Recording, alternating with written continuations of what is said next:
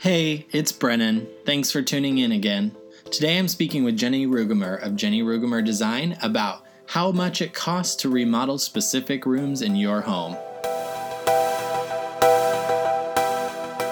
You're listening to the Close to Home podcast, the lifestyle and real estate podcast centered in Seattle. I'm Brennan Klaus, and I'm a broker at Avenue Properties.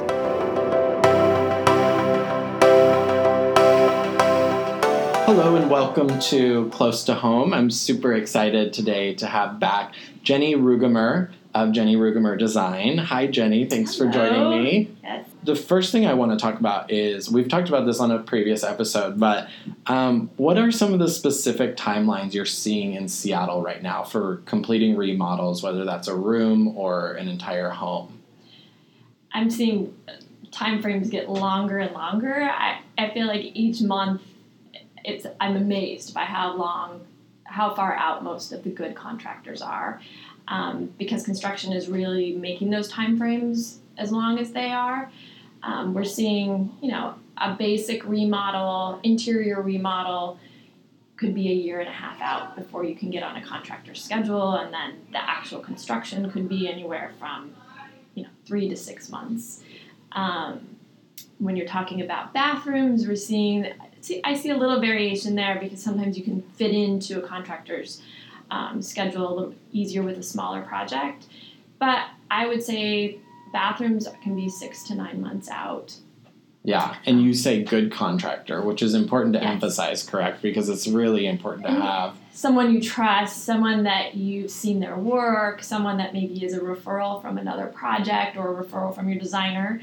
And those contractors can have really long lead times. Yeah, absolutely. And so when people work with you as their designer, do you have contractors that you recommend to them? Is that part of the process? Yes. And most people, especially in this market, when they come to me as a designer, are asking that right away. Do you have people you can recommend?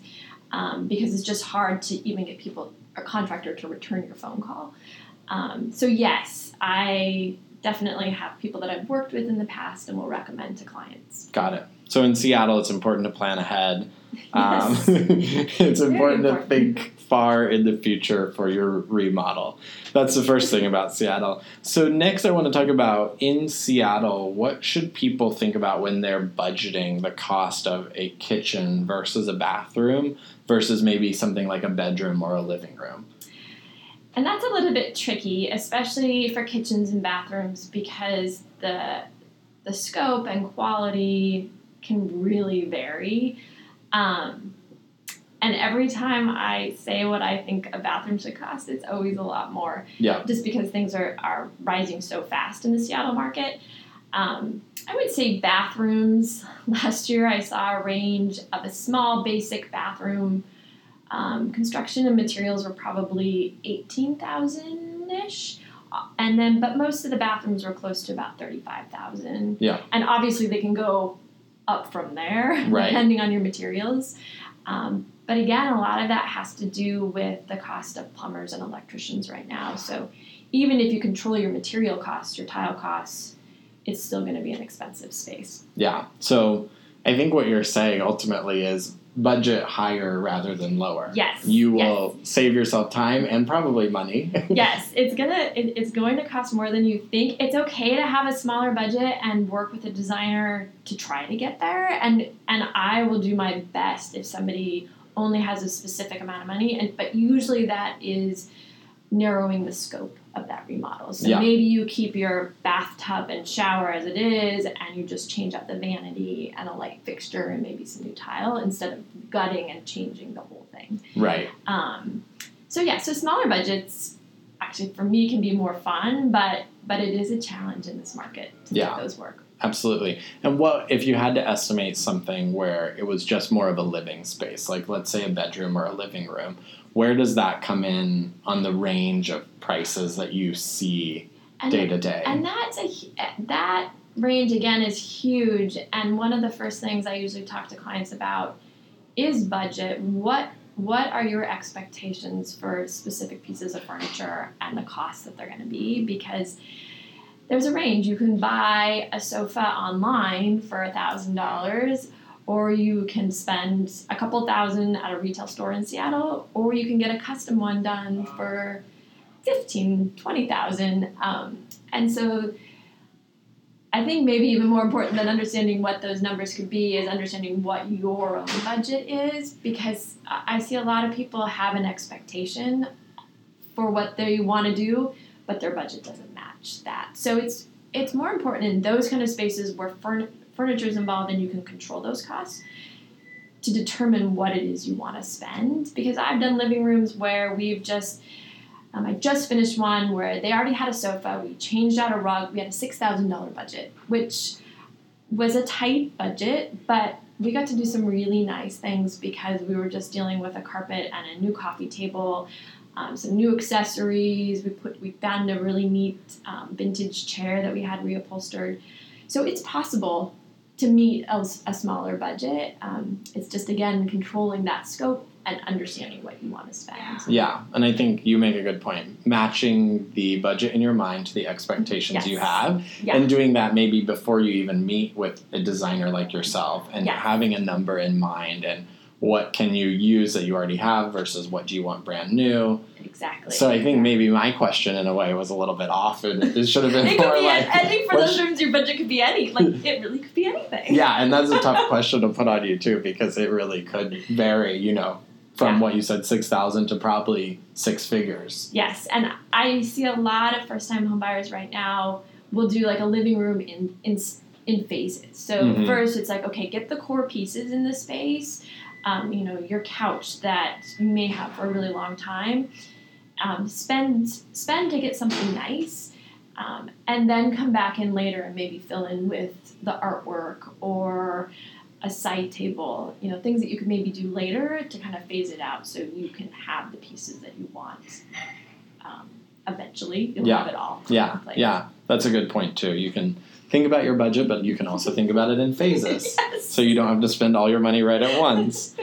So since we're talking about budgets in Seattle specifically, what are some surprising costs that you see that people usually don't factor in when they're thinking about their budget? What are some of the costs that come up that you see a lot of clients raise their eyebrows about because they didn't think about that before? I think the one that pops out to me that always surprises me is electrical. Anytime you have electrical work or, redoing the lighting in a space, those costs, they're expensive. They're always more than I think they're going to be. They're always more than the client thinks they're going to be. So it's just knowing that the more changes you make with electrical, that budget's going to be much higher than you imagine.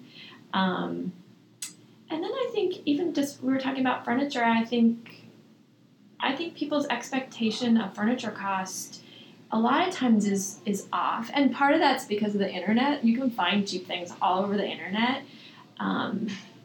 And so there tends to be an expectation, especially with first-time home buyers, that furniture is going to be a lot cheaper than it is. And there's great things in the lower price range, but I think that expectation I see all the time is way off. Yeah. And it surprises people what they need to be budgeting for furniture. Yeah, absolutely. I mean, you can definitely find things. It's kind of like shopping for clothes. You can find things that are in the lower price range, but they may not last as long. They may not be as comfortable. Yeah. They may not be exactly what you're looking for. Exactly. Yeah. And then lighting, you bring up in Seattle especially, is so important. The way you light your home and how it feels inside, especially on those gray days. So I think that's good for people to keep in mind as they're thinking about their budget. Yes, yeah, and lighting is so important that it is important to budget that in and not just cross it off because it's expensive. Yeah.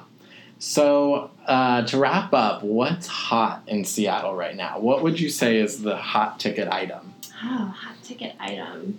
I mean, I think in general, maybe not. This is not as specific as you're asking. Is I see Seattle really shifting. Seattle's always been there. I feel like the Seattle interior is very authentic, very controlled. Authentic materials, beautiful woodwork, very controlled.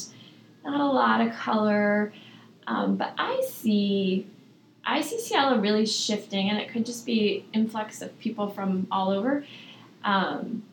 But the style, people are becoming a little bit more eclectic in their style and not afraid to mix in things. I I think that Seattle authenticity of material and kind of serene interior is still there, but you're starting to see punches of color and mixing in, in Seattle it used to just be everything's mid-century. Yeah. People were only bringing mid-century, but now you see mid-century mixed with some traditional pieces, mixed with some beautiful woodwork pieces. So I see Seattle kind of shifting into a little bit of a different style than has been the typical Seattle style.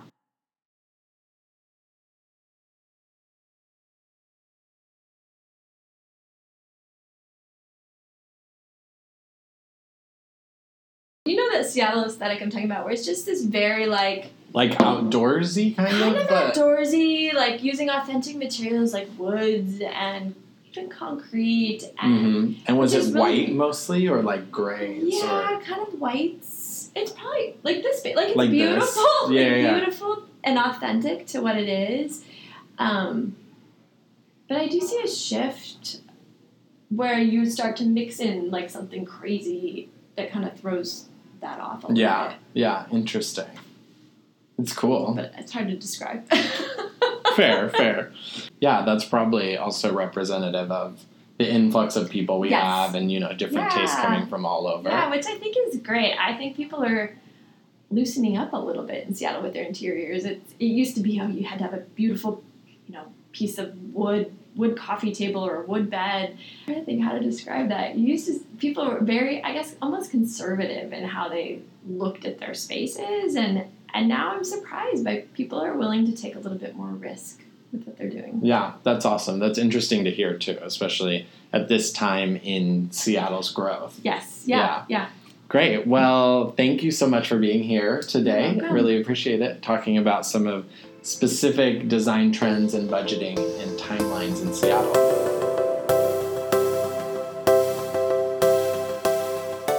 Thanks for listening to the Close to Home podcast. Be sure to rate and review us on Apple or wherever you find this podcast. If you'd like to contact me, Brennan Klaus, about any of your real estate needs, you can find me at 206-899-9101 or at brennenklaus.com. That's BRENNENCLOUSE.com.